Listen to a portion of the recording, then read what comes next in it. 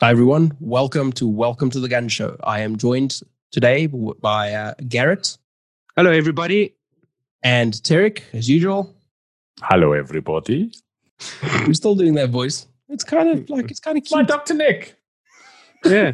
So quite today nice. we're talking about customizing Glocks. We're talking about making them better and making them worse because ultimately lots of people make them worse when they think they're doing things that make them better. Should be an exciting topic. Between the three of us, there's quite a bit of experience doing this. Between the two of them, there's a lot of experience. On my side, there's a bit, but not nearly as much as the other two. So, Tarek, won't you make our American friends happy and do the voice? Your warranty doesn't have diplomatic immunity. Fucking awesome. Love it. On a serious note, guys, before we start, just something to bear in mind. If you modify any pistol, and I can't think of a pistol that this doesn't apply to, if you modify it away from factory spec, you are going to lose your warranty, and you could very well make it work worse than before you started. So, official Glock guy hat on. If you fuck around with your pistol and it doesn't work, it's your fault. And if you can't shoot, fucking around with your pistol is not going to fix that. If you can shoot, some mods can make it work a little bit better for you. But bear in mind, whatever you do to that gun, there is going to be a trade-off. So when the factory puts something together on any gun and the trigger's a little bit heavier than you like, the trade-off for that is it sets off more ammo. The nicer and sexier you make the trigger, the less or the more sensitive it's going to be about different ammo. So please bear that in mind the whole time. If you modify your gun and it doesn't work, it's on you. You're a grown-ass adult. Take the consequences. There we go. I hope everyone got that loud and clear. Also bear in mind that there are modifications that are temporary. Not that it matters from a warranty standpoint, but there are modifications that are temporary and can be undone. There are modifications that cannot be undone.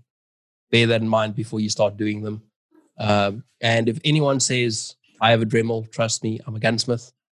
Or the way that I prefer to say it, I have a Dremel, I'm basically a gunsmith. They're lying. Don't trust them. Don't let them near your guns. So, Gaz, do you want to lead us in with wherever you choose to start with this, and we'll go from there?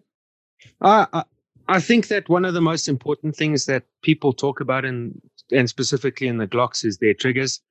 That they're pretty poor out the box and all those kinds of things. Never mind the fact that they're perfectly shootable and they're perfectly reliable. It is something that probably gets modified the most on the Glocks, apart from changing your sights.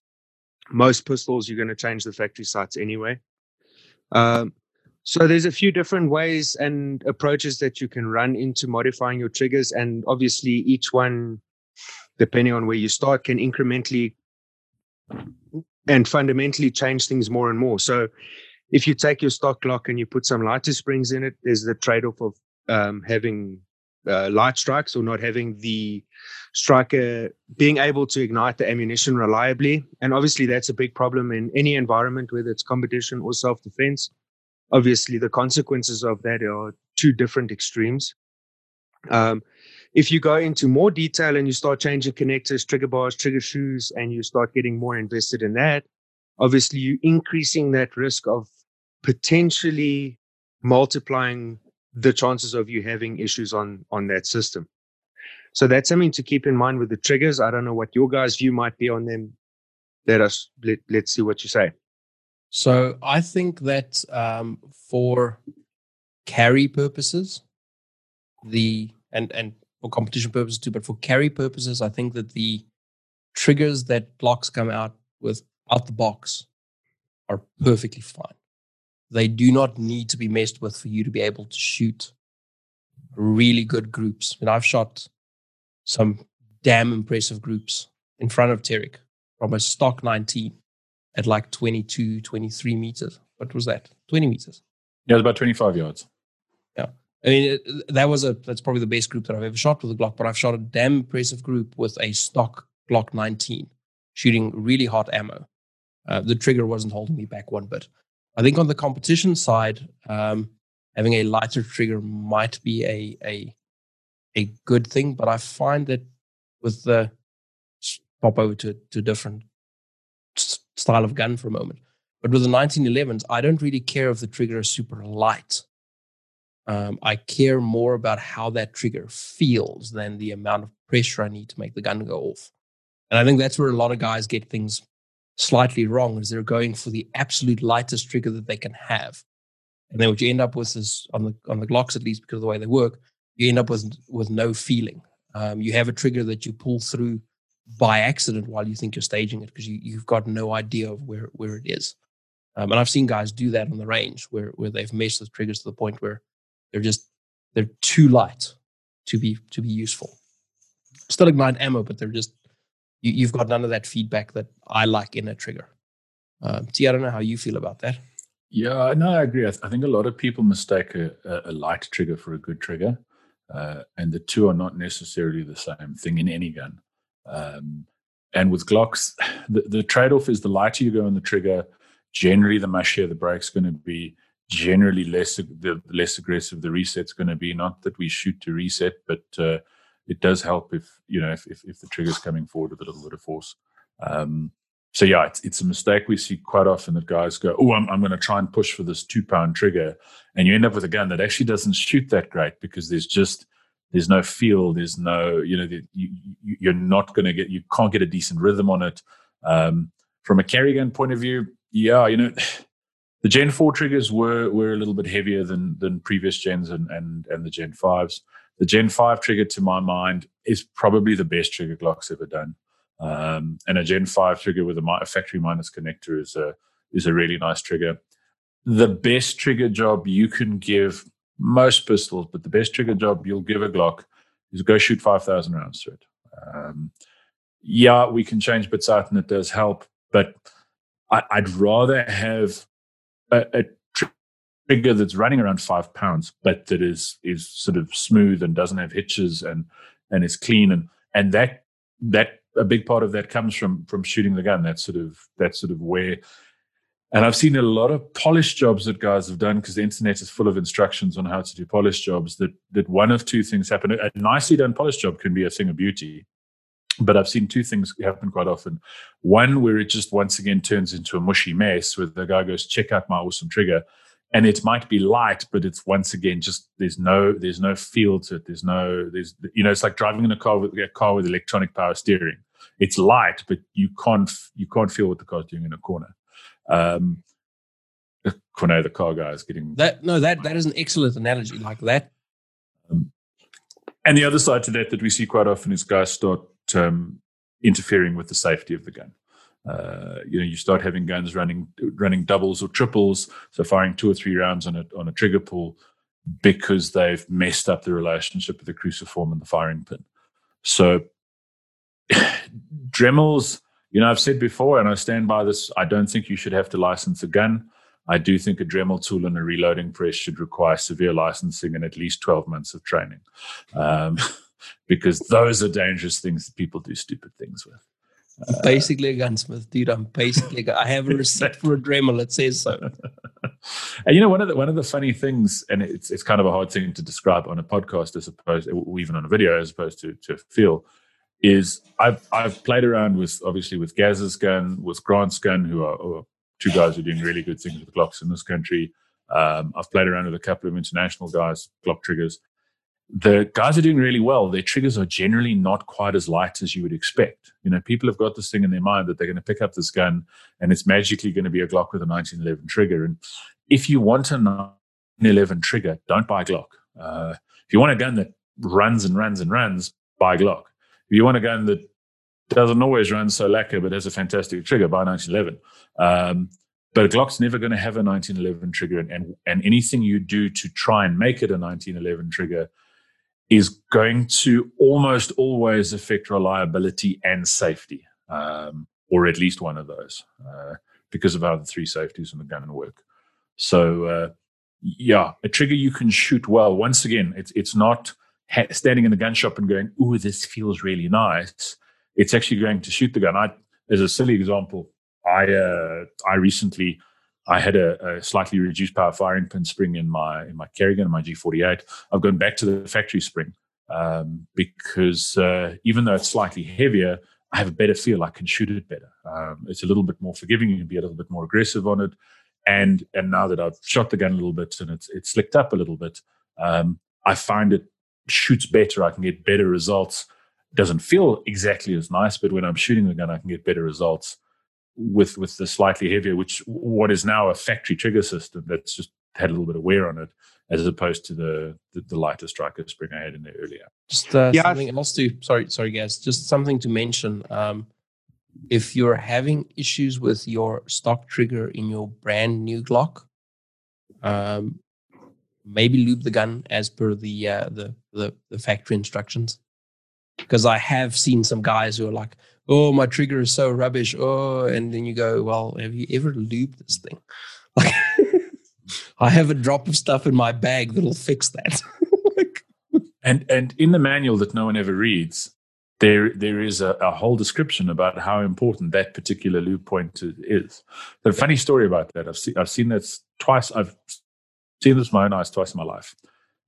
Guys with a Glock where when they decided to clean it, what they did is they'd spray it with with brake cleaner or something like that. So they degrease it, never lube it because it's a Glock and it doesn't need lube. Ladies and gentlemen, Glocks need a little bit of lube.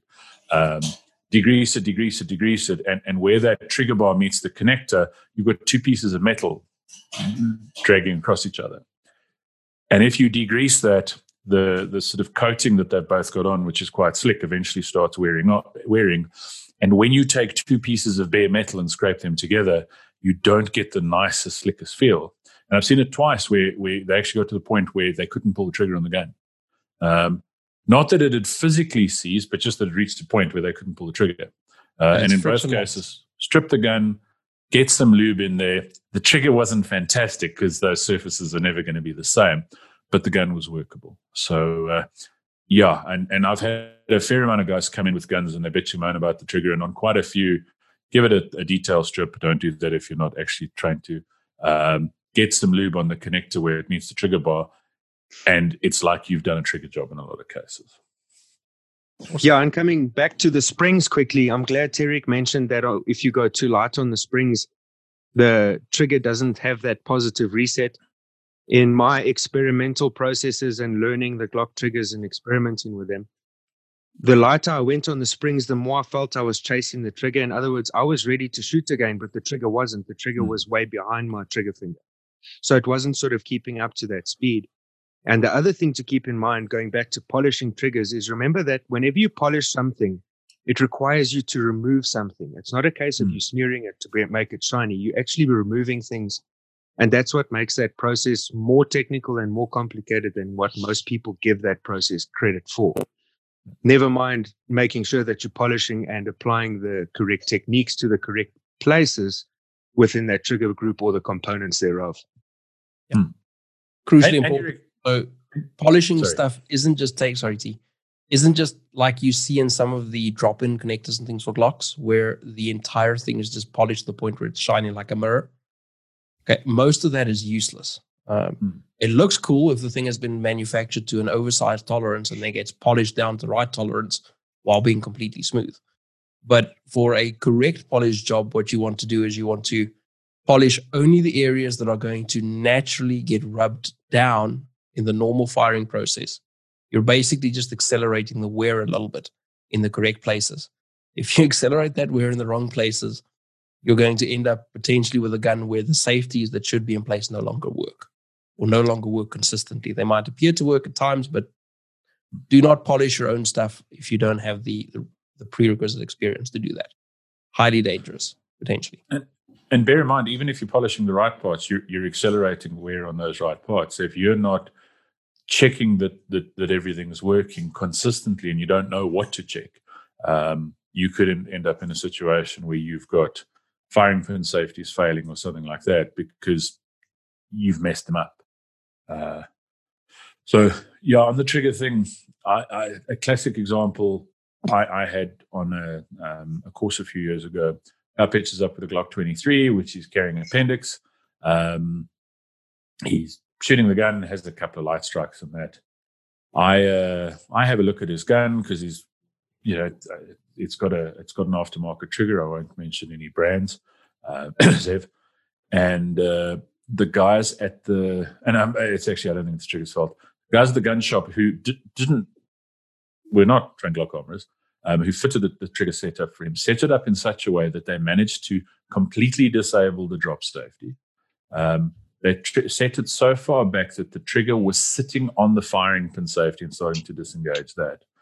So the only thing kind of stopping that gun firing was like a 2.5 pound engagement on the trigger.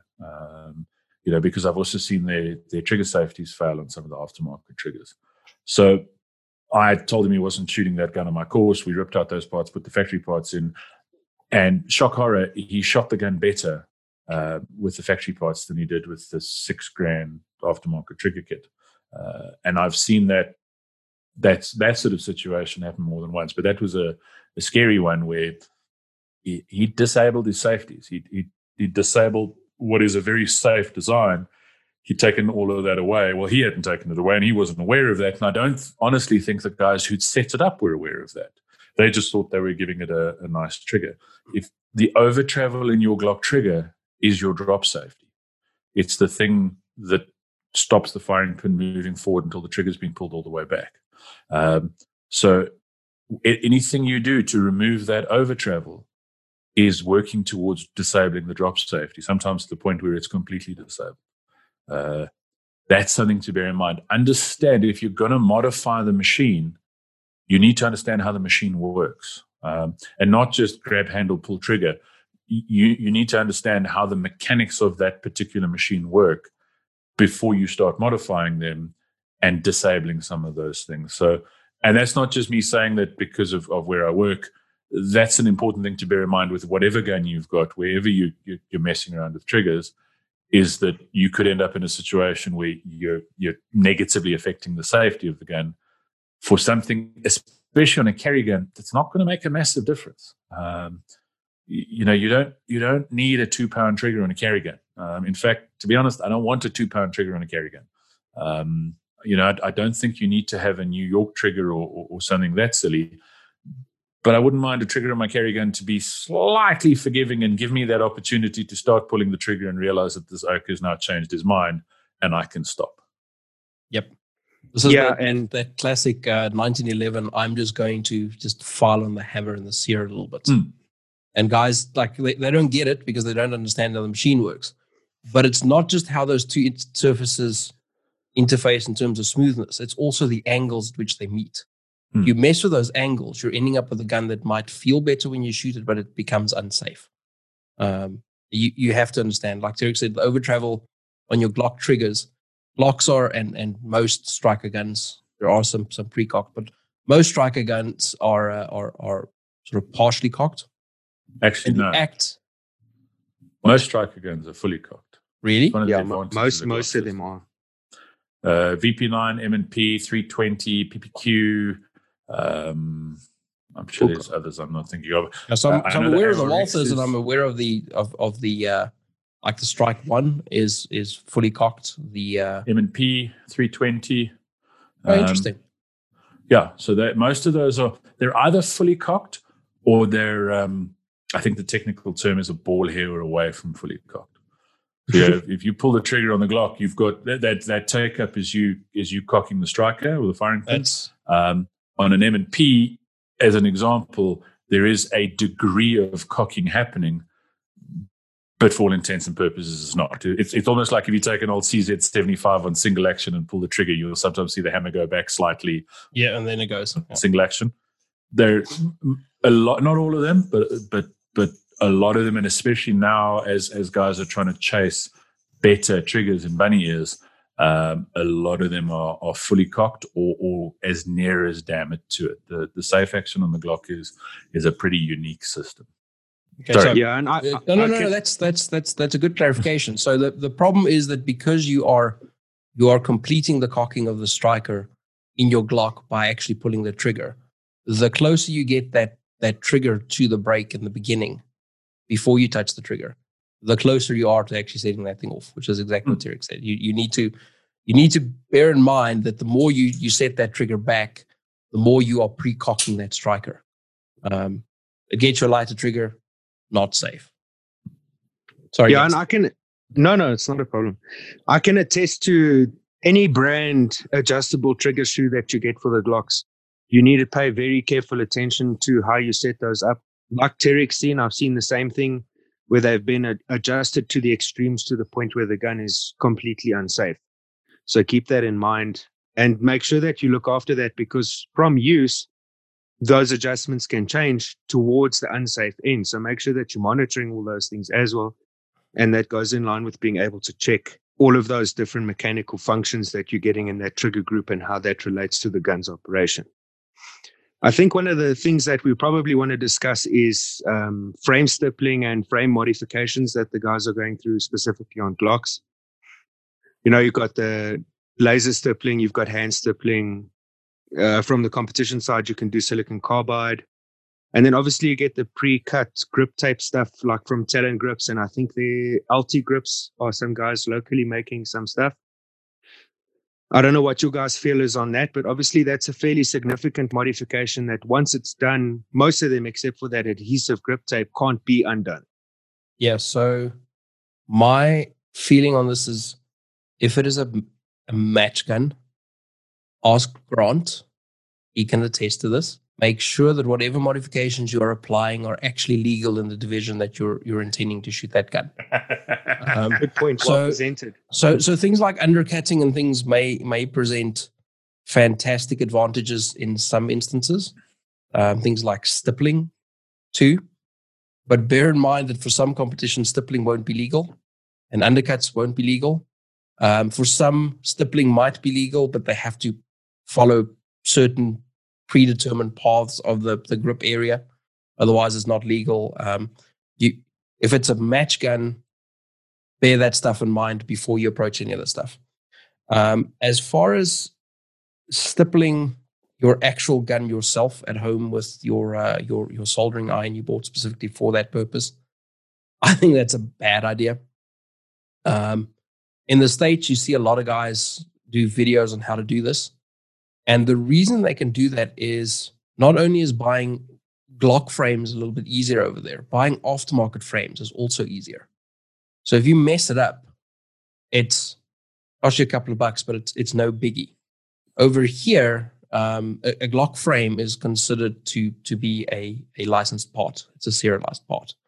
If you mess it up over here, like, dude, don't do it. There are some guys who can do really decent sort of undercuts and things. Gaz, DVC Tech Dots. Okay, so now we've plugged Gaz a little bit. There are some guys who can do some decent things locally and who are really well practiced and have the required patience and precision skill to do it properly. Don't do it yourself. Even the undercuts, just polishing that little area that where some people get Glock knuckle from. Don't do it yourself. It requires a little bit of experience, and messing up the angles and things at which you do that can make the gun worse to shoot rather than better. You have to have some idea of what changes in that profile does before you do it. That said, I own a couple of Glocks, but I only have one license at the moment. And that one is, I'm running some of that Talon rubberized grip tape that Kaz mentioned on it. I can shoot the gun fine with or without it. I put it on as an experiment to see what it did for me. I don't think it did much, but it's lasted many thousand rounds and it hasn't come off the gun. And I now quite like the feel of it, despite the fact that I don't think it actually made any noticeable difference to my ability to shoot the gun. I'm not doing any stippling or anything on any of my guns that I intend to carry. Stippling can be a little bit harsh if it touches the skin and things. If it's your carry gun, can give you better grip, but also it might make the gun unbearable to carry in certain situations. See? I've come full circle on this a little bit as well. So for the longest time, I carried a pretty much bone stock G17 because I was poor and couldn't afford to change anything on it. Then I've had guns stippled and finger grooves taken off and undercuts and double undercuts and all that kind of cool guy shit. And I don't own any of those guns anymore.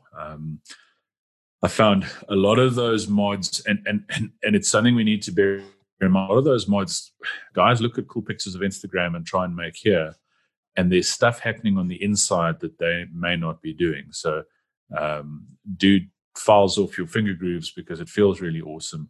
And all of a sudden you notice, and this has happened to me, that when you grip the pistol tightly, you can feel the frame flexing in your hand.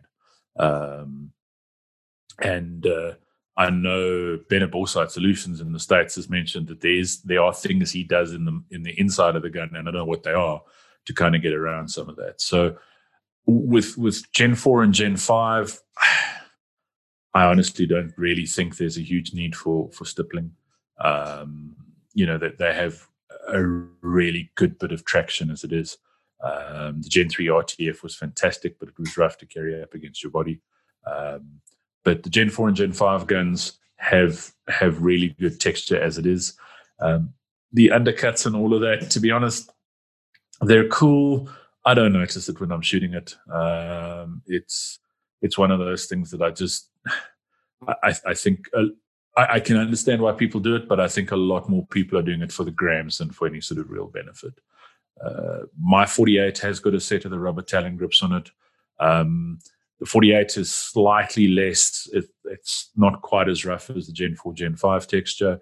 And having normal size hands like I do with quite a slim gun, bulking it up ever so slightly and giving it a little bit more traction just helped me. I can shoot the gun fine without it, but it's one of those things where I found it offered a small benefit, and I'm not doing anything to the long-term sort of durability of the gun. So, yeah, I think make sure if you're getting the gun stippled, make sure you understand why you're doing it, and make sure that the reason is for a practical reason, not because you wanted a gun that looks good on the grams. I've also seen a lot of guns stippled in the wrong places, where guys stipple it and it looks all cool, and there's no extra traction where you're trying to put friction with your hands, which kind of defeats the object completely. So, yeah, like the carbide grips that Gaz has done on some of his competition guns. From a competition point of view, if you're going to be shooting standard or open or something where you can do that,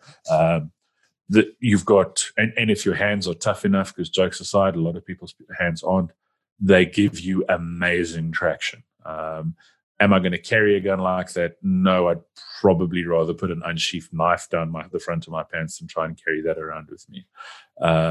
But from a shooting point of view, from a competition gun, I think that's a superior solution to any of the stippling I've tried so far as well. It just gives better traction. I think that as well, the one thing to keep in mind is that if you're going to run some sort of adhesive grip enhancer, like Tarek and Cornet have mentioned, the Talon rubberized grips, you also get I like to call it the sandpaper one, but it's essentially a silicon carbide on an adhesive backing that you can put on as well, but that against your skin is going to be much the same as silicon carbide. It's going to become quite unbearable, and it's probably going to hurt you quite badly. So keep that in mind. Competition, it works well. My experience with grip tape is it worked for a while. I tweaked my grip a little bit, and now with the way I'm applying pressures and how I hold the gun, the grip tape gets peeled off the gun no matter how I apply it within about a week or so of dry fire and live fire. So keep that in mind as well. Make sure that you do keep testing it, and make sure you monitor that it's not sort of losing its adhesion anywhere on the frame, especially from a carry gun perspective as well. Obviously, the consequences are much higher there if you're not maintaining those things. It's something extra to maintain. It is a modification. Yeah, so that's exactly where I was going with this when Gaz started talking, is the adhesive grip enhancers. The Talon rubberized ones have been fantastic. I have been unable to, when I haven't tried to peel them off, but in shooting them, I have been unable to make them move off the gun. No matter how I grip it or how I sort of rub my hands against the things, it doesn't move.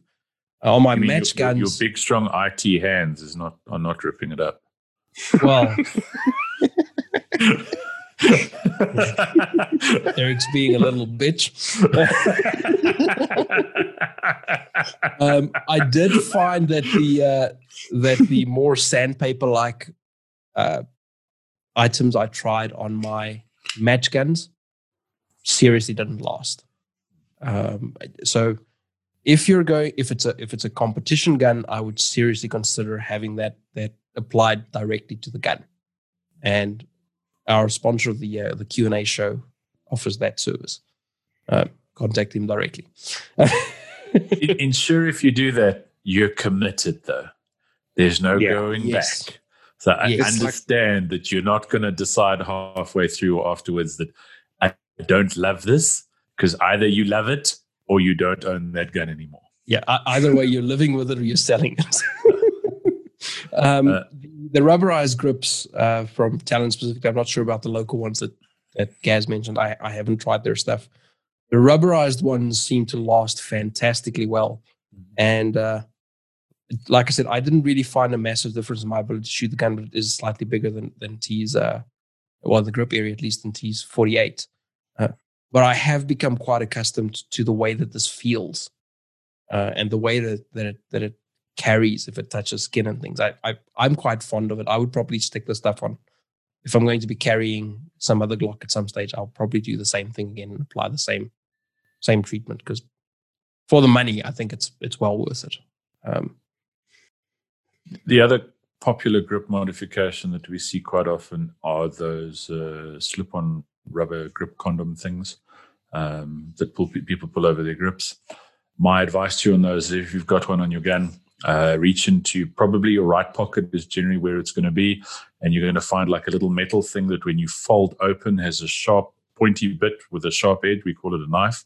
Take that thing, cut the stupid condom in half so you don't get tempted to use it again, and then throw it across the room as far away from you as you can, because they're idiotic and stupid and dangerous. I've seen them, they move because they're designed to slide on and off. I've seen them slide down and stop mags going in and out of guns. I've seen them interfere with mag releases. They're just dumb. Don't do that. The biggest issue that I've seen with them is mag releases. You end up getting that thing somehow over the opposite side to where you have your mag release configured for your Glock, and all of a sudden you can't get the mag out the gun. Those things are stupid. I just had a look now. Disney does stock the LT grips, and they manufacture in both the granulate, which is going to be like your sandpaper finish, and the rubber, I think similar to the Talons. And if I'm not mistaken, Hailstorm typically have stock of the Talon stuff. Hailstorm does stock the Talon stuff. That's where I get my Talons from. I've had really good results with the Talons. I think they're a solid product. Yeah, my dad runs the Talons on his 17, and he's really happy with them. So. And what's nice is you're not married to them, so it's not a case of, it's not like stippling. Once you've stippled your gun, you're not going to unstipple it. And a lot of stippling jobs don't look as good in the flesh as they do in the pictures. And bear in mind as well with stippling, it will soften over time. So sometimes it's really rough to begin with, and people soften it, or with use it softens, and then you end up in a situation, especially if it's not really, really well done, where you're not actually getting any more traction than you had to start with, especially, as I say, if you've got a Gen 4 or a Gen 5 gun. The Gen 3 was a little bit more slippery. I don't get the logic, and I come across this occasion. People go, well, I'll buy the Gen 3 because it's cheaper, and then I'm going to go straight to the stippling guys and get it stippled. Because now all of a sudden you've paid Gen 5 money for a Gen 3 with some stippling. So some of the other things that we may want to hit on is some of the aftermarket things that may actually enhance the gun. Things like mag releases, things like sights, things like mag wells. Where do you guys want to start? Well, I mean, we can start in the order you get into it. Mag releases, I'm not a big fan of extended controls in a self-defense gun. I don't like extended mag releases. I do not like extended slide stops. I don't like extended very much on a self-defense gun because they're just more likely to get hit when they shouldn't be. On my Gen 3 guns, I run the factory 6351. Not that I have Gen 3s anymore, but when I did the so-called FBI mag release, Gen 4 and Gen 5, I run the FBI mag release as well. It's a little bit sort of, on the Gen 4 and Gen 5, it's not really longer. It's kind of fatter, but not. There's just a little bit more body to it. It's still not long enough that it's going get bumped loose, and I've had that happen to some aftermarket mag releases where it gets bumped in the holster and the mag comes loose. It's the factory FBI doesn't do that, but gives you a little bit more to hit on. Competition guns, most of my competition shooting with Glocks has been in production, or IDPA SSP. So I've just run factory mag releases with that as well. But I know Gaz runs a slightly different setup there. Yeah, so all of my carry gun stuff, I also run the FBI mag releases. That seems to work the best for me. And then in competition, I can run either the FBI mag release or the thing that I've got the most success out of or the most consistency with is the Vickers Tactical Extended Mag Release, which isn't an excessive extension on the mag release, but it seems to bring the biggest portion of the mag release sort of outward from the left-hand side of the frame a little bit. Most importantly, more rearward towards the back strap of the gun, which suits me fine. I don't have particularly long thumbs. I don't know if you could class them as thumbs. So that works really well for me. And they've been super reliable as a mag release. I haven't had any issues with them. They work really, really well. And obviously, they're not going to break your bank. They are polymer. Doesn't really matter. I don't think they have to be aluminium or any other sort of material for them to be better. I think that, so when we're talking mag releases on Glocks, there are some metal options the same way that you have some metal guide rod options and things. Typically, if you're running Glock mags, you probably want the polymer mag releases because one, they'll eat your magazines less, and two, your frame will last longer. There is a downside to running metal mag releases in Glocks. Sometimes we discussed, well, we haven't released the episode yet where we discussed the Shield Arms magazines for the Glock Time 48. travel. Time travel. But we do mention that for those mags, you probably do require a metal mag release, and you may require something that changes the geometry slightly so the mags feed reliably. I'm running a Vickers Tango Down mag release, I believe, on this gun, which is not an extended. It's just got a slightly different profile. It's slightly rounded. I didn't like it when I put it in here. It's grown on me. I don't think it's worth the money over the factory one. I don't think it's given me anything. I bought it as an experiment. At the same time that I did that, I also purchased, and I don't remember if they were factory Glock or if they were Vickers too, but I purchased the Ambi extended slide release. Gen 5. Yes. Show me.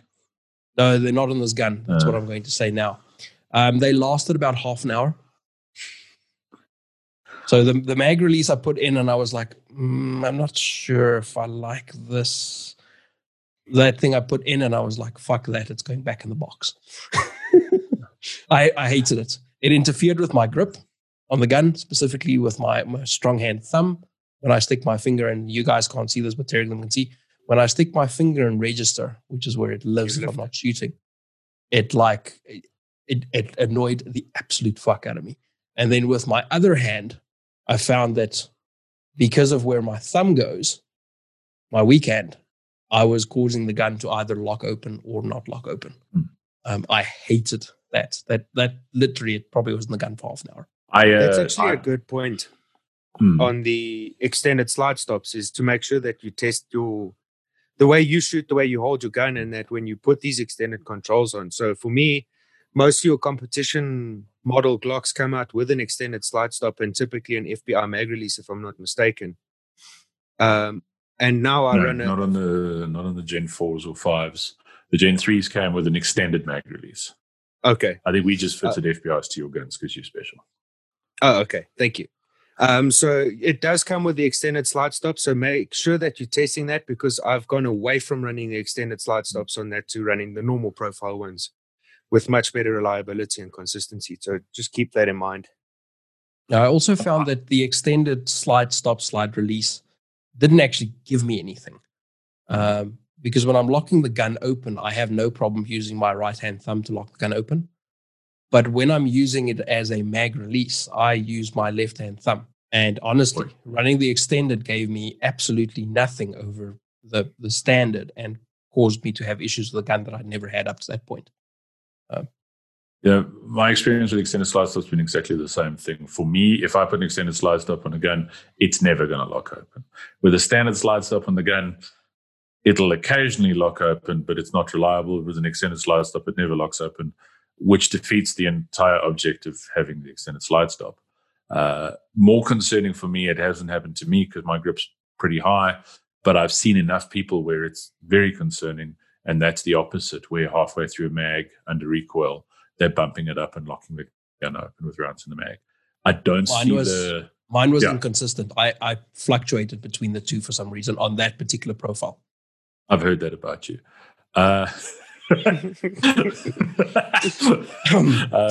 So yeah, I would suggest not fitting that to your gun. And if you are one of the people who carries a G34 or something like that, I'd stick a standard slide stop in it. I think you're just setting the gun up more for success. Agreed. So let's talk about some other aftermarket things that some guys do in their gun.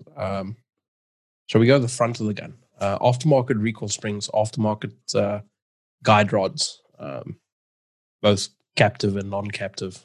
So, I mean, there are some metal options, and a lot of guys think that they need to have like brass or titanium or something in the front of their Glocks. And there's obviously some downsides to that because you're beating up surfaces that weren't originally intended to have that material knocking about against them.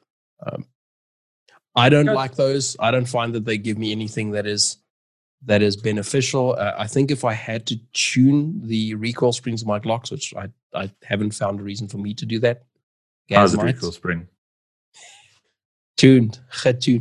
All the tuned.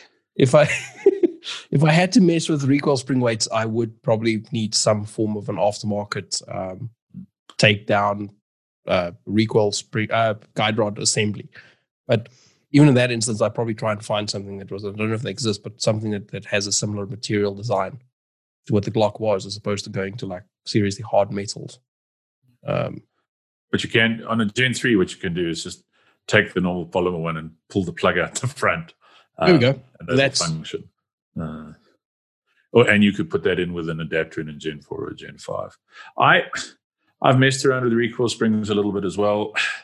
Yes, you do get a little bit less perceived recoil if you're running a lighter recoil spring. On a carry gun, I'd much rather have a recoil spring that makes sure that the gun closes if the round's a little bit boogered up, or if there's some gunge or something on the gun stopping it closing up. And once again, on a carry gun, I'm not super concerned about losing 0.03 of a second on a split. I'd much rather have a gun that works. Even on competition guns, once again, we've seen on the 40s, the 40 needs a fair amount of spring to work reliably. That's why Gen 4 exists, kind of. So we've seen it where guys mess around with lighter setups in their 40s, and for a while it's great to shoot. But if you're not religious about changing those recoil springs and regularly, sort of, some of those setups you're looking at wanting to change a recoil spring every 1,000 rounds, which is not something most people are willing to do. You lose all the time you made up with having a gun that was slightly softer shooting by having a gun that has malfunctions. And then we bitch and moan about everything except the bit that we changed. So on a carrier gun, I think it's a really stupid idea. On a competition gun, there are benefits, but you need to be careful because there are some cons that come along with those. And I think Gaz has messed around with that a fair amount as well. Yeah, I've gone through the process recently of fiddling with recoil springs and that in my Glock 35s. More from the interest side or the willingness to learn perspective. So for a couple months, I ran with a single steel guide rod, Tony Systems, which is actually quite a nice guide rod. It's well made and works well. I ran different spring rates. I ran from a 13 all the way up to a 15 pound with a 40. The 13 pound worked, but I was very concerned about how often I'd have to change the recoil spring, probably every 1,000 to 1,500 rounds. So for me, depending on the month, that might mean I'm going through 2 recoil springs a month. And obviously on top of that, you've got the reliability concerns. And obviously, the lighter you go on recoil spring, the higher your slide velocity is, the more your slide slams into the frame, etc., reducing that wear. 40 is not a nice caliber in terms of how long guns last and what they do to shooters. But recently, the point that I'm getting to is that recently, over the past couple of weeks, I've started leaning back towards my OEM dual nested Gen 4 guide rod for my Glock 35s, because when I watch the videos of myself shooting, I'm not sure that Eamon-Tech 15-pound recoil spring is actually doing anything that is significantly beneficial to my shooting, and it might be making me do something new that's actually slowing down my shooting and potentially having an adverse effect on my accuracy. So what I found on a slightly further distance is that I was having to drive the gun harder to get it back on the target after I fired a shot. So what that ultimately means is that I'd have to float the gun back down onto the target. And if I compare that video with the OEM recoil spring, it looks like the gun's recoiling more, but at the same time, the gun's actually returning better to where it was before I fired the shot. And from that, I'm getting better accuracy and I'm getting a slightly better split time on the competition side. So that's something to keep in mind as well. Yeah, consistent return is an important thing. That there are ways to gauge it, to see what happens in sort of square range shooting of targets, to see what happens. How much the gun lifts is basically inconsequential as long as you don't have to do work to get it back, or have to do minimal work to get it back. One of the things to bear in mind with screwing around with aftermarket recoil springs, if you're buying a captive Gen 4 or Gen 5 spring directly from Glock, they're generally pretty good and pretty consistent in terms of the poundage that you're getting. Where I have had, and this was not for Glocks, but I've had for 1911 springs that were brand new out the packet that were no good. They were nowhere near the rated weight, and like the gun didn't work. They look fine. They're brand new. They come out the same packet as other springs that are fine. Bear in mind that if you're going to stuff around with aftermarket springs, you'll probably, every time that you're going to change those springs, even if you're putting in what you think is the exact same thing, you're probably going to need to do a little bit of testing to make sure that gun is actually reliable and functional. The other thing to bear in mind with a Glock versus when you're running a 1911, a 2011, a CZ, something hammer fired is, if you're running a 1911, your mainspring is a big part of what keeps that gun closed. You've got the force to the hammer. The shape of your firing pin stop can have a huge effect on how aggressively that gun opens and how long it stays closed. Even on a Shadow, you have the same thing, or a CZ or a Beretta or whatever. You've got the force. You've got two springs. You've got the recoil spring, and you've got the mainspring working in conjunction. With a Glock, you don't have that. You don't have a recoil spring. A mainspring in action. You've just got a recoil spring. So messing around with that it's not going to be exactly the same principles as messing around with those springs in a 2011 or a Shadow or something like that. So that's something to bear in mind, that it's not just yes, put an 11-pound spring in your 9mm, the gun's going to feel super flat.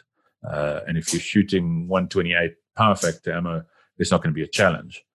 But when you shove in your 149 power factor carry ammo, and you haven't changed the spring for a little bit, and you haven't lubed the gun, that's all things that are combined to make the gun, once again, as we said at the beginning of the show, less reliable than it comes out the factory, where it's designed to work under all sorts of conditions with all sorts of ammo. Whatever tuning you're doing there, and the same applies to other guns as well, you're generally tuning that to a particular type of ammunition. Maybe not an exact load, but a rough sort of power factor and that sort of thing. You wouldn't take your Shadow with a freaking 8-pound recoil spring and bang a whole lot of plus B plus stuff through it. And we need to bear that in mind with the Glock as well. If you're going to be putting silly little competition springs in, they're going to have an effect on what that gun will take, durability wise and reliability wise. Also bear in mind that the poundages are not directly interchangeable. Yep. Because of what Eric said, because you have multiple springs in some guns and you have single springs in other guns. And I don't mean like you have a single spring in your recoil spring for your Glocks. You might have the dual captive. but you don't have a secondary spring that also needs to get compressed other than the recoil spring assembly. So don't look up online and you see guys like me running an 11 or a 12 pound spring, recoil spring in a 2011 shooting really hot 40 ammo and go, I'm going to put a 12 pound spring in my Glock 40. That's probably not going to work because I've got like a 22 or 23 pound mainspring and quite an aggressively shaped firing pin stop in those guns to make that work and make that shootable. In the Glocks, you're probably going to be running slightly heavier to quite a bit heavier recoil springs in general because they have to do not just soaking up the recoil of the gun, unlocking, staying locked, unlocking and cycling, but they also have to do double duty in returning the gun to battery, where with hammer-fired guns, we typically keep the gun locked and soak up recoil with the hammer, the firing pin stop shape and the mainspring, and your recoil spring is basically just returning the gun into battery. That's a vastly different job between the two, even though they have the same name. They're still called the recoil spring. Vastly different function. So Yeah, and bear in mind, on the Glocks with the recoil springs, the lighter you go, the more you increase your risk of the gun actually not. It will still recoil. Obviously, your slide velocity is going to go up and up as you go lighter on recoil spring, but you need to be cautious of at what point your gun stops locking up. In other words, at the end of the cycle, when it's feeding a round in, is it still closing up entirely? In other words, is it closing up to 100%? That's the biggest issue with lighter recoil springs on the Glocks. And then bear in mind as well that if you've got a Wolf, an ISMI, an Ementech, and a Tony Systems 14-pound spring, and each of them is advertised as a Glock 14-pound spring, I can almost guarantee you all four of those springs will be substantially different. So that piece of information is important as well. Generally, if you're buying a good quality spring like a Wolf spring, their various 14-pound springs are generally going to be pretty similar. As Corné mentioned, sometimes, especially with some manufacturers, that's less likely.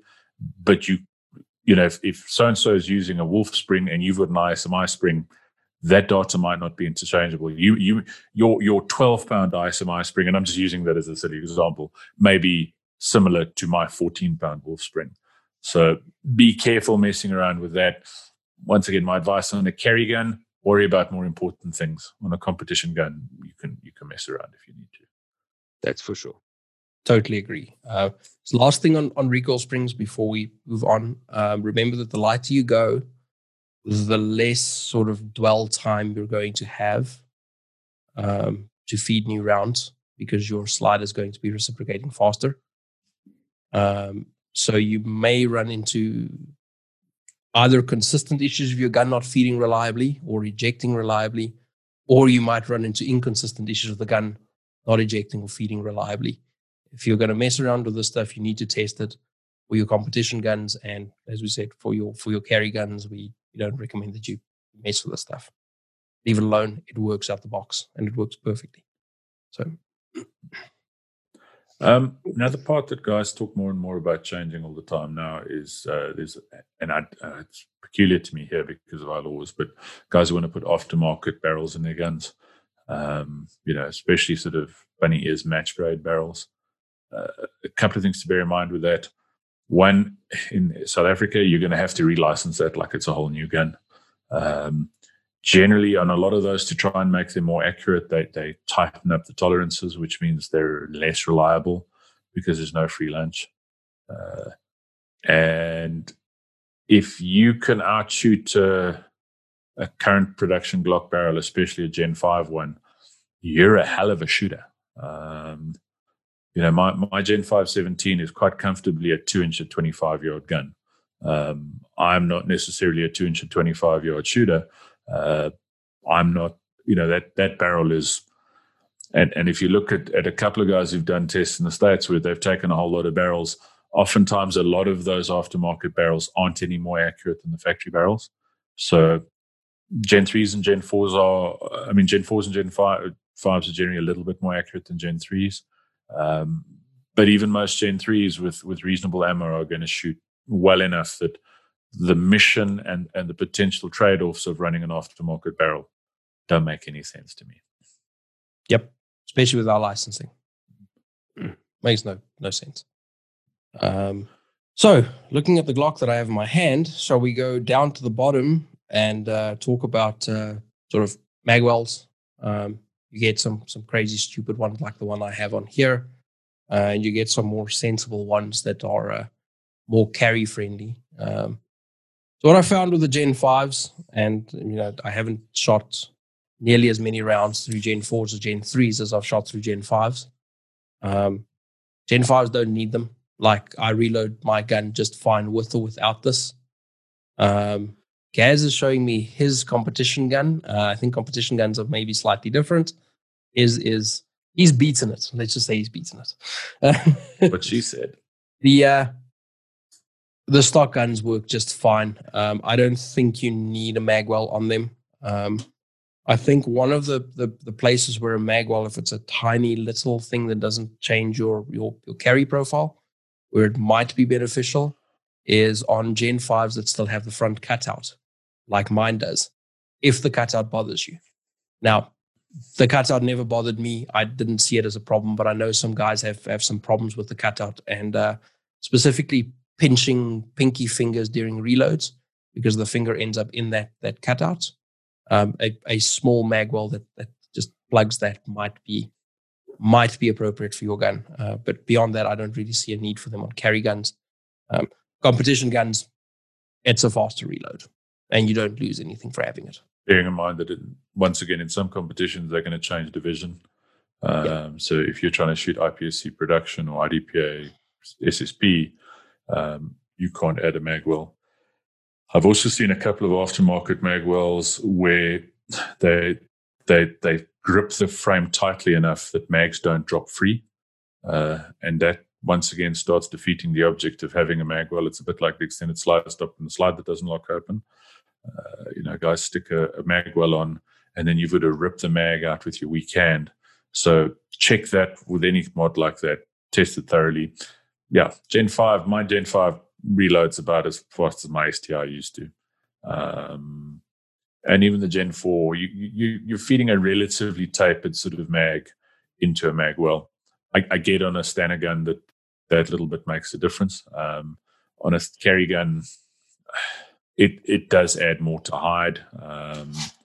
And I'm not too sure how many super extended high speed reloads you're planning on doing in all these gunfights that you're going to get into. Yeah, I tend to agree. I've never had a specific use, nor have I felt that a magwell on a carry gun is necessary, like Corne and Terry covered. One thing that I did like, though, is on my Gen 4, I'm prone to reloading off the backstrap or the back side of the magazine well. So putting in the Glock OEM lanyard loop, which is essentially a grip plug, made quite a big difference for me. It didn't add bulk to the carry. It didn't affect my reload. Well, it affected my reloads for the good, because I wasn't getting stuck in that small cutout at the bottom of the grip or frame. So that made a difference for me. And then on competition side, I like running an aluminium magwell. It doesn't have to be a super big flare bucket type, super fast. Like, I can throw the mag more or less at the gun and the magazine will go into the gun magwell. So I'm running the Tony Systems at the moment, their standard magwell, which is big enough, it's strong enough, it fits onto the gun really well. It doesn't deform the polymer or the frame at all. Obviously, that could depend on your gun or what's done to it. Keep that in mind. So I've enjoyed the Tony Systems. I ran an ALG for a while, which is also really nice. From the competition side, they're nice. Obviously, make sure that they're going to fit into the division and the sport that you're involved in. Yep. Check how big they are before you purchase them. I have a Dawson Ice on my 19 at the moment. It started as a joke. It is massive. And not only is it massive, what I found is it actually interferes with my grip on this gun, because the bottom shelf that it creates on the front of the magwell sits up too high, and I'm compressing my three fingers on my strong hand in order to grip the gun. I would shy away from this quite heavily on a carry gun. Now, I don't carry this gun at the moment, so it's still on here. But if I have to carry this gun again, or I choose to carry this gun again, this thing's certainly coming off of it. And if I go to do training with this gun, this thing is also coming off of it. It's on here at the moment. It's a bit of a joke. So that covers sort of magwells, we've covered grip tape, we've covered triggers and trigger shoes, we've covered stippling and undercuts, we've covered recoil springs, we've covered extended controls. I guess that the other sort of standard thing that we need to cover is sighting systems. The stock Glock plastic placeholders are perfectly serviceable for most people. I choose to change mine to something else. I find that I shoot some of the other sights a little bit better, but that's not. I've heard a lot of guys saying, "I'm not buying a Glock because it comes with those stupid little plastic sights." Those things are perfectly fine. You can shoot those things. I shot them for quite a while I was breaking this gun in. No problems. They work. I personally prefer something that is a night sight. That could be a Glock night sight, or it could be something like the Trigicon HD XRs that I run on my Glock. We're going to get to that in a moment, T. There are many different sort of sight profiles and things available for the Glocks.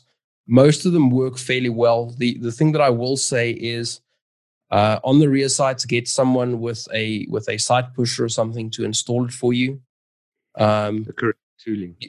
Yeah, you can do the murid with a rubber mallet and a punch. That works. I'm not recommending you go that route. And on the hundreds of sites like that. Yes, but that is you. I have seen some dudes wreck shit because they thought they could do it. I fitted some sites like that too, and it worked. I wouldn't recommend that anyone else goes and does it. Get someone with a sight pushing tool. Yeah, but even with a sight pushing tool, it can be devastating to a slide. In the wrong hands, any tool can break anything. Slides have been cracked, and not just on Glocks. I mean, slides. The HKP 30 apparently was quite easy to crack if you put it in the slide pusher wrong.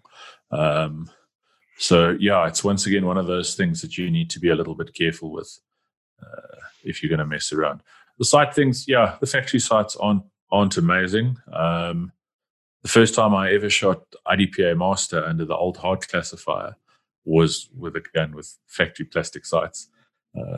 I think a lot of people use them as an excuse as well. So if you want to change your sights, you really should be running a red dot, otherwise you're wrong. But if you do want to run old-fashioned bumpy, humpy things, find something that's not going to cut the shit out of you. And if it's a carry gun, I prefer tritium. If it's a competition gun, I prefer fiber. And a plain black rear on either. Yep. And a red dot. And red dot. Because it's 20 people. Make sure you fit your front sight properly on Glocks. I think we've mentioned this in quite a few shows. I've spectacularly lost quite a few of them. Thoroughly cleaned, thoroughly degreased, blue Loctite, 24 hours minimum to set. Yep. And the important bits in that is thoroughly cleaned and degreased. Because it doesn't matter how much Loctite you use and how long you leave it for 24 hours exactly. As stupid as that sounds, because it is stupid. The way I said it, at least. If it's not properly degreased, that's not going to fucking stay. It's going to come flying off the gun at some stage. Okay. So if it is properly degreased and you don't leave it to set properly, it's also going to be a challenge. Exactly. So, yeah. Do all those things. Make sure that's properly fitted. I think, Gaz, you run Rescom sights in your competition guns. Yeah, I'm running the Rescom fiber optic competition sights on my competition guns. There was a lot of competitions in one sentence. You competing with yourself? When I was shooting the 19 in matches, I was also running the Rescom fiber setup. Fantastic. They're good sights. Yeah, they're good sights.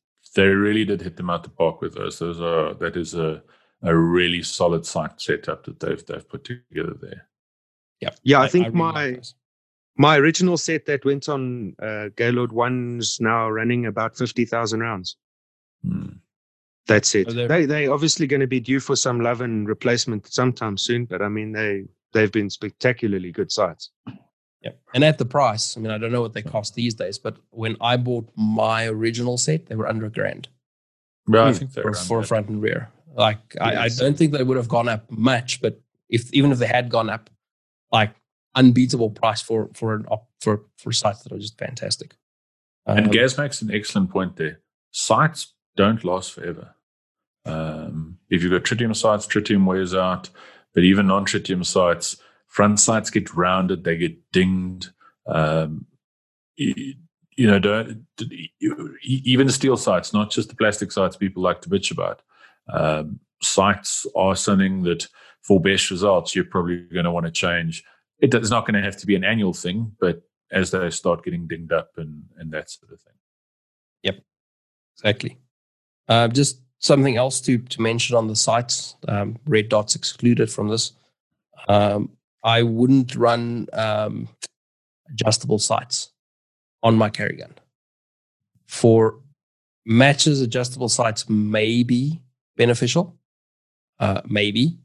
On your carry gun, fixed sights is a more reliable option because I've seen rear sights fail in all sorts of spectacular ways. The Dawson Glock adjustables are pretty tough and durable. I haven't seen those. So if you are going to run adjustables on a Glock, that would be my sort of go-to. I've seen a couple of others that, as you say, are they're fragile, they sit high, they get knocked out of place. But the Dawsons have worked pretty well for some hard use stuff. I'll actually look at those.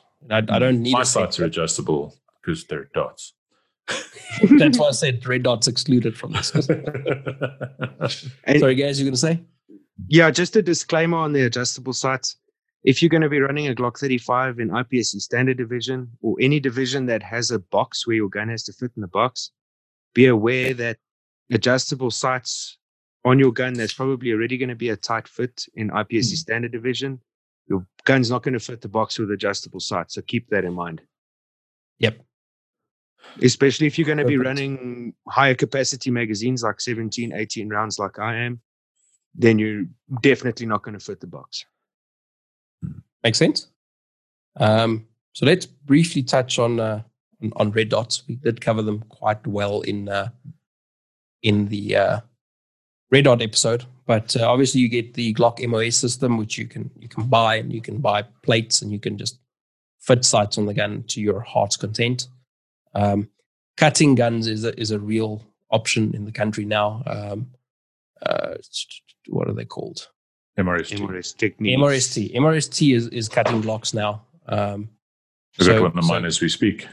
Yeah, they're cutting two of Terek's guns, but one Glock at the moment.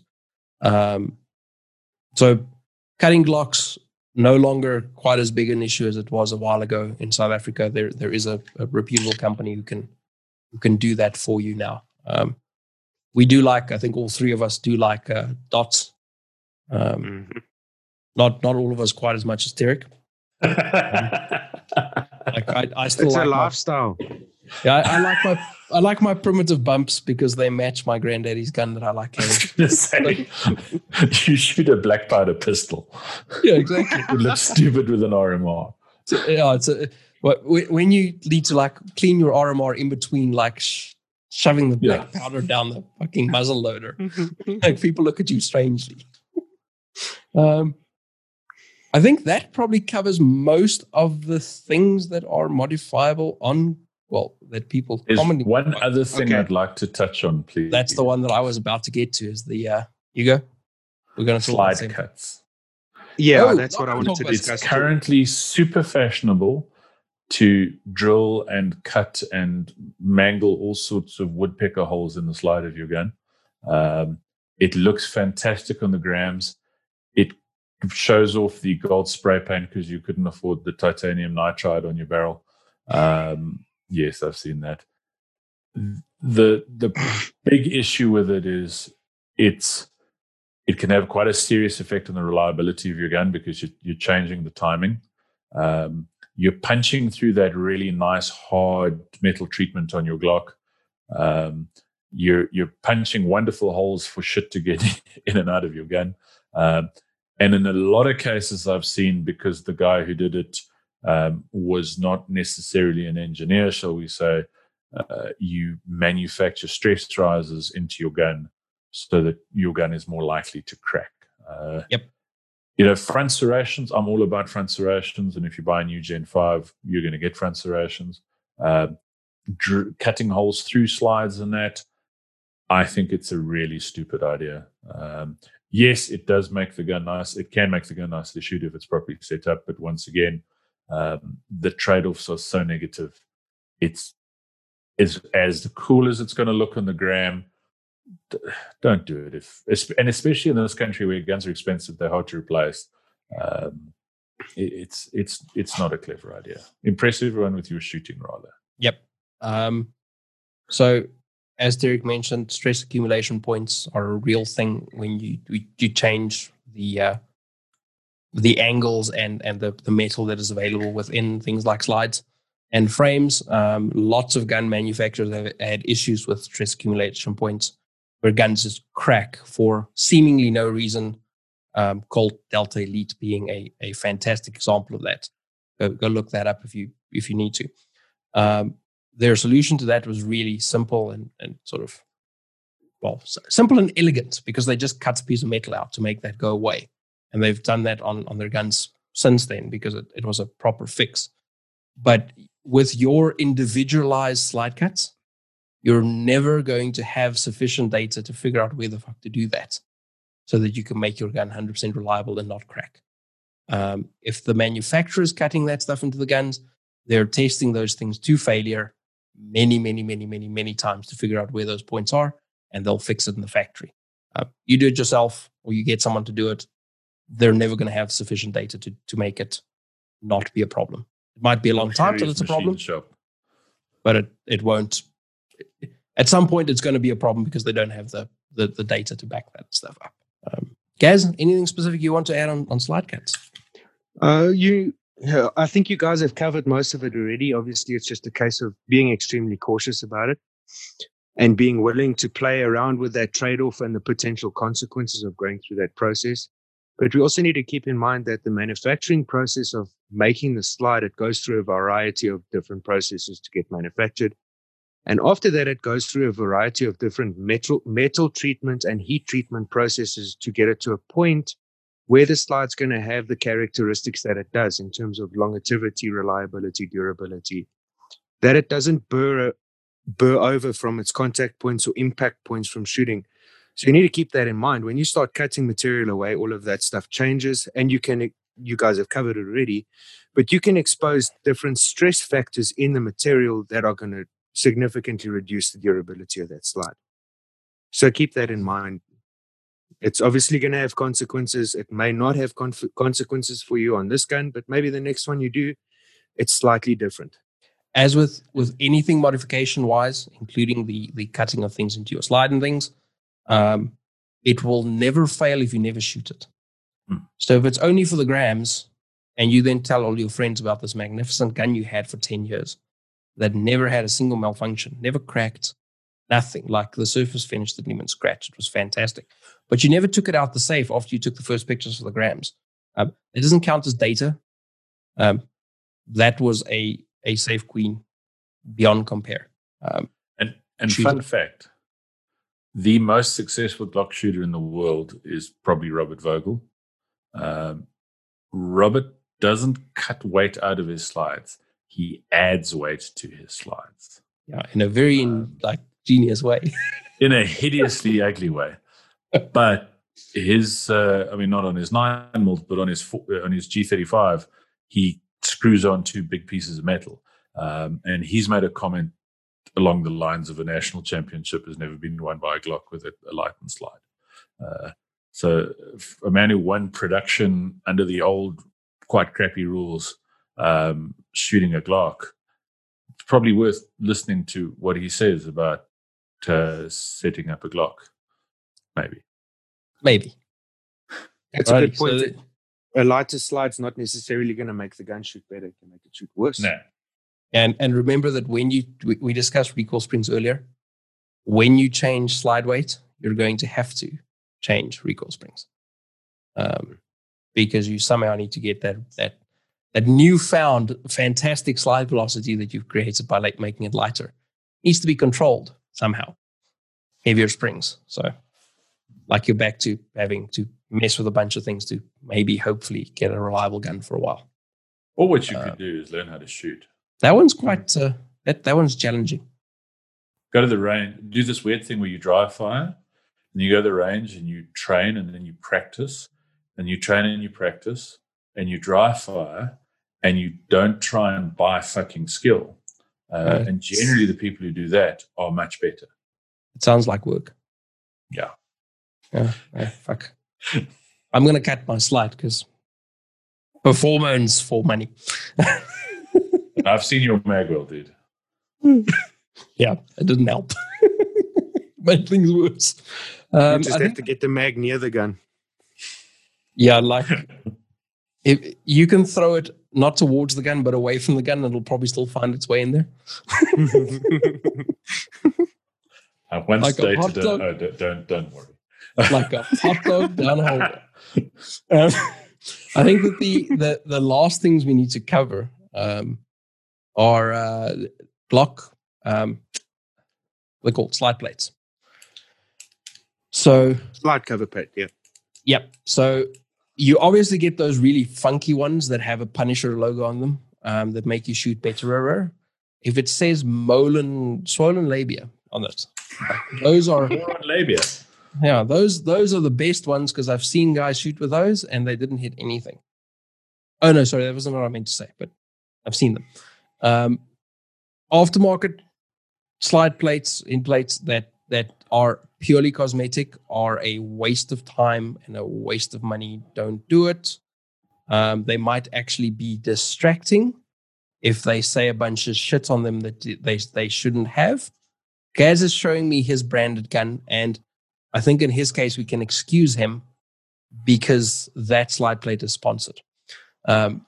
But on your carry guns and things, don't do it. On your competition guns, if it's going to create a lot of contrast, maybe you don't want to do that. There are these magical aftermarket ones called the SCD or the Striker Control Device. Kilt on the streets. Will get you killed on the streets and your Glock will look like it's broken. I did a video on this for the Welcome to the Gun Show Facebook, which I'll link in the show notes for this. I highly rate SCDs. You can absolutely live without them. They're not totally required. I like having them on carry Glocks. I can carry a Glock without them just fine. And if I have the option, I will have one that adds an extra layer of not safety, because that's a misnomer for these things. It adds an extra level of indication that you might be doing something wrong. If you ignore it, it's still going to shoot you. So it's not an added level of safety. It's just an added thing that will give you a little bit of an indication that perhaps something is wrong, that you need to pay attention to. It requires a little bit of training to get used to the way that you need to use them. But I rate them highly. I know T rates them. Yeah, I'm a big fan. As Corné said, I don't think they're necessary in that I wouldn't carry the gun without one. But if I've got one, I don't see a downside to having it. It's an enabler, not a disabler, to quote Fat Mac. It's as I say, if you don't have one, it's not the end of the world. Hopefully one day they'll become, when we are working on trying to make them more regularly available here. It's a nice thing to have. I've got one in the gun I'm holding right now. Yep, I have one in the gun that I'm holding right now too. I think they're well worth the little bit of money they cost. If you don't misuse them and think that now magically it won't be able to shoot you, because that's not true. And I guess the last thing to mention when we're talking about sort of the slide plates, you get these things with these little buttons that you can move back and forth. Buy them on wish.com. Lots of guys call them the happy switch. What we call them in South Africa is the Baba is going to be cuddling you in prison for a long time switch. Don't fucking do it. It is stupid and you will get caught. The guys who are involved in investigating that are very, very clever men. Trust me. Do not fuck around with stupid things like that. It's not worth it. Yep. It's not. It gives you absolutely no real world benefit. And what it does do is it gives you an opportunity to have less control over your anal virginity. Yep. So don't do illegal things. Don't do things that are going to make your gun dangerous. Yep. Or potentially unsafe. Yeah. Yep. I think that's, unless you guys are aware of anything else that we need to discuss specifically around block mods. I think we can quickly discuss Cerakote. Yes. It is a bit of a modification. We have to mention Pitt. Yes, yeah. So if you're going to get your gun Cerakoted, the only man that I would get to do it in South Africa is Pitt at Cerakote. What's he called? Cerakote SA. Cerakote South Africa, yes. Yeah. You get a hold of him through shooting stuff. Yep. Yes. Yeah, he does all my Cerakote work. He always has, and he always will, because I get excellent quality, and he understands what he's doing. It is a Glock armorer. He's a certified Glock armorer. He's a gunsmith. He's an actual artist. He's a weirdo Renaissance man, and we love him to bits. But Pitt knows what he's doing when he works on your gun. I've seen guys Cerakote over someone's night sights. Seen it. That is fantastic. Cerakote striker channel liners in place. I've seen all sorts of butchery happen. I've not seen that happen from his gun. So if you are going to get a gun refinished and you do want a cool color and there's nothing wrong with it, it's going to probably cost you a little bit more to go to Pitt. There's going to be a long waiting list if you want anything except one, sort of a single color. It's worth it. And he's not paying us to say that. Yeah. So I mean, if you want to pay us, Pitt, we can make an arrangement because I'm a whore. So I just want to discuss quickly a couple of the properties of Cerakote. It is a spray-on application baked on thingy process. I don't know any of the chemical stuff in that. But essentially, I'm pretty prone to rusting my carry guns. It doesn't matter what it is. So I decided to get one of the first guns that I rusted quite badly, Cerakoted. And thereafter, even when the holster started to wear through the Cerakote, it's not bulletproof. It does wear through use. There's nothing in this world that will stay on your gun. It won't scratch, wear off, etc. If you're using it, it is going to wear, it is going to scratch. But besides that, when the Cerakote started to wear through, I didn't have the rust coming back nearly as aggressively as what I had before. So that's one thing to keep in mind. And obviously, the nice thing with it is you can sort of go with any color or finish that you want, except for like a nickel, bright nickel color. You're not going to achieve that. And you can go with patterns you want. You can go with stencils. And you open to any of that creativity, and you're going to get a superb firearm finish out of it. So it's definitely a worthwhile process. It lasts long. And obviously, Pitt's a pro at doing it. He's the man. Yeah, so Derek did mention that he's seen some horrible abortions from guys doing stupid things with Cerakote. What you need to bear in mind is even when they only Cerakote the bits that need to be Cerakoted, you could still end up with a gun that doesn't work. Because no matter what you do, Cerakoting is adding some degree of extra thickness to materials and things.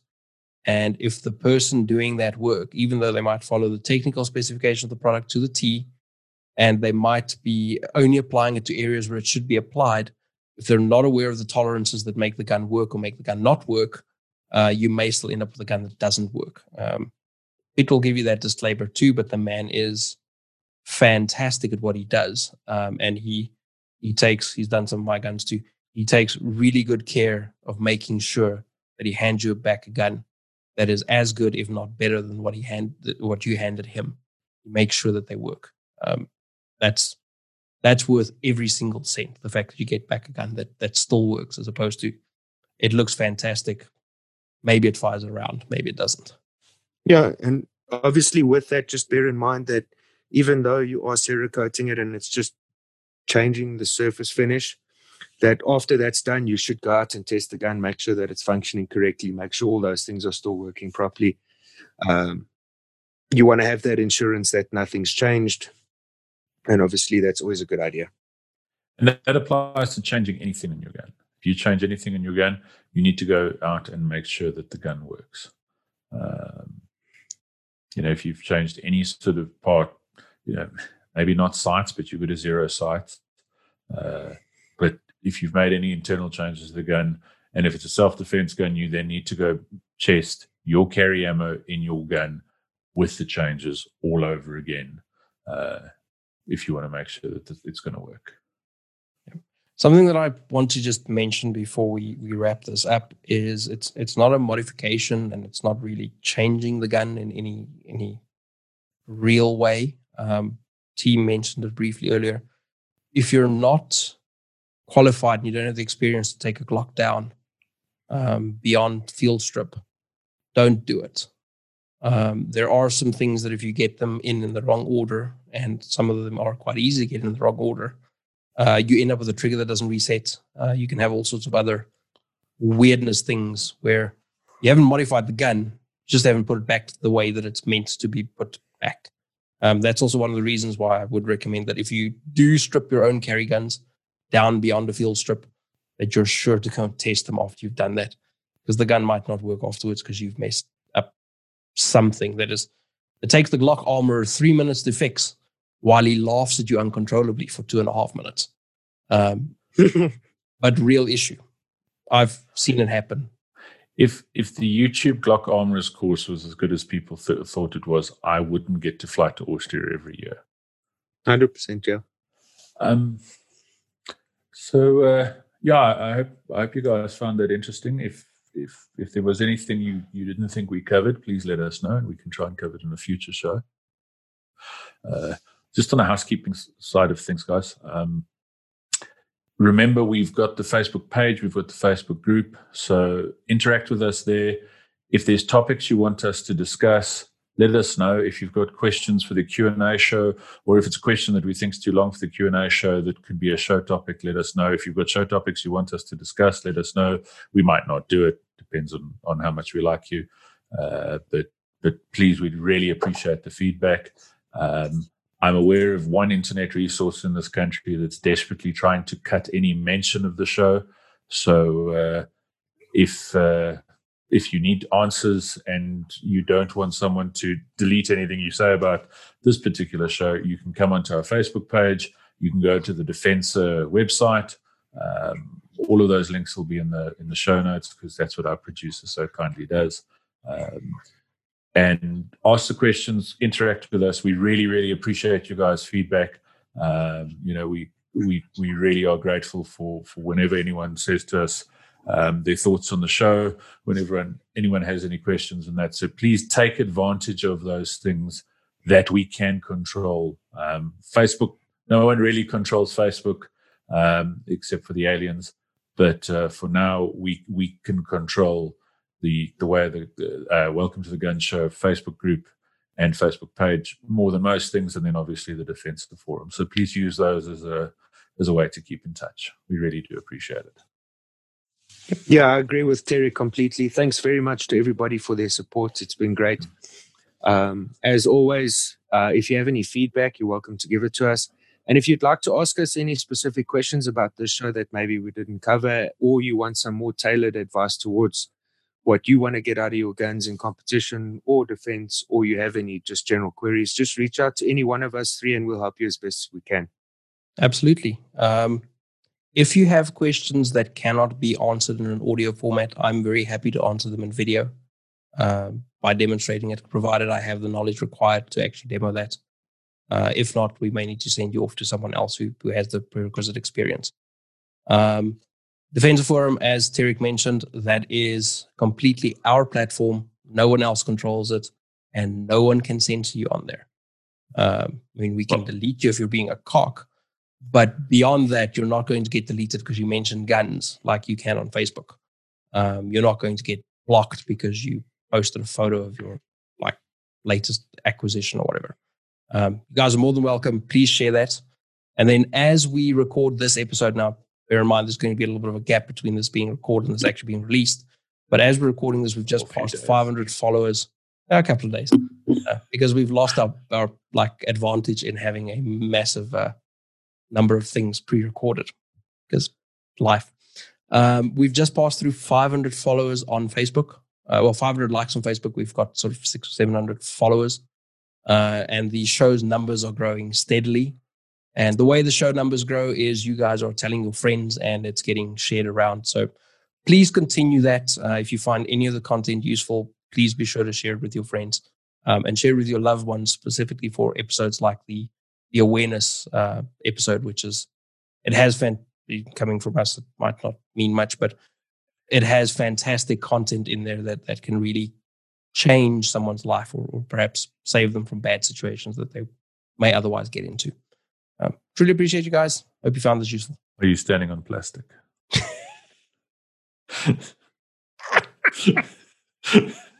And on that note, we're going to go exercise diplomatic immunity.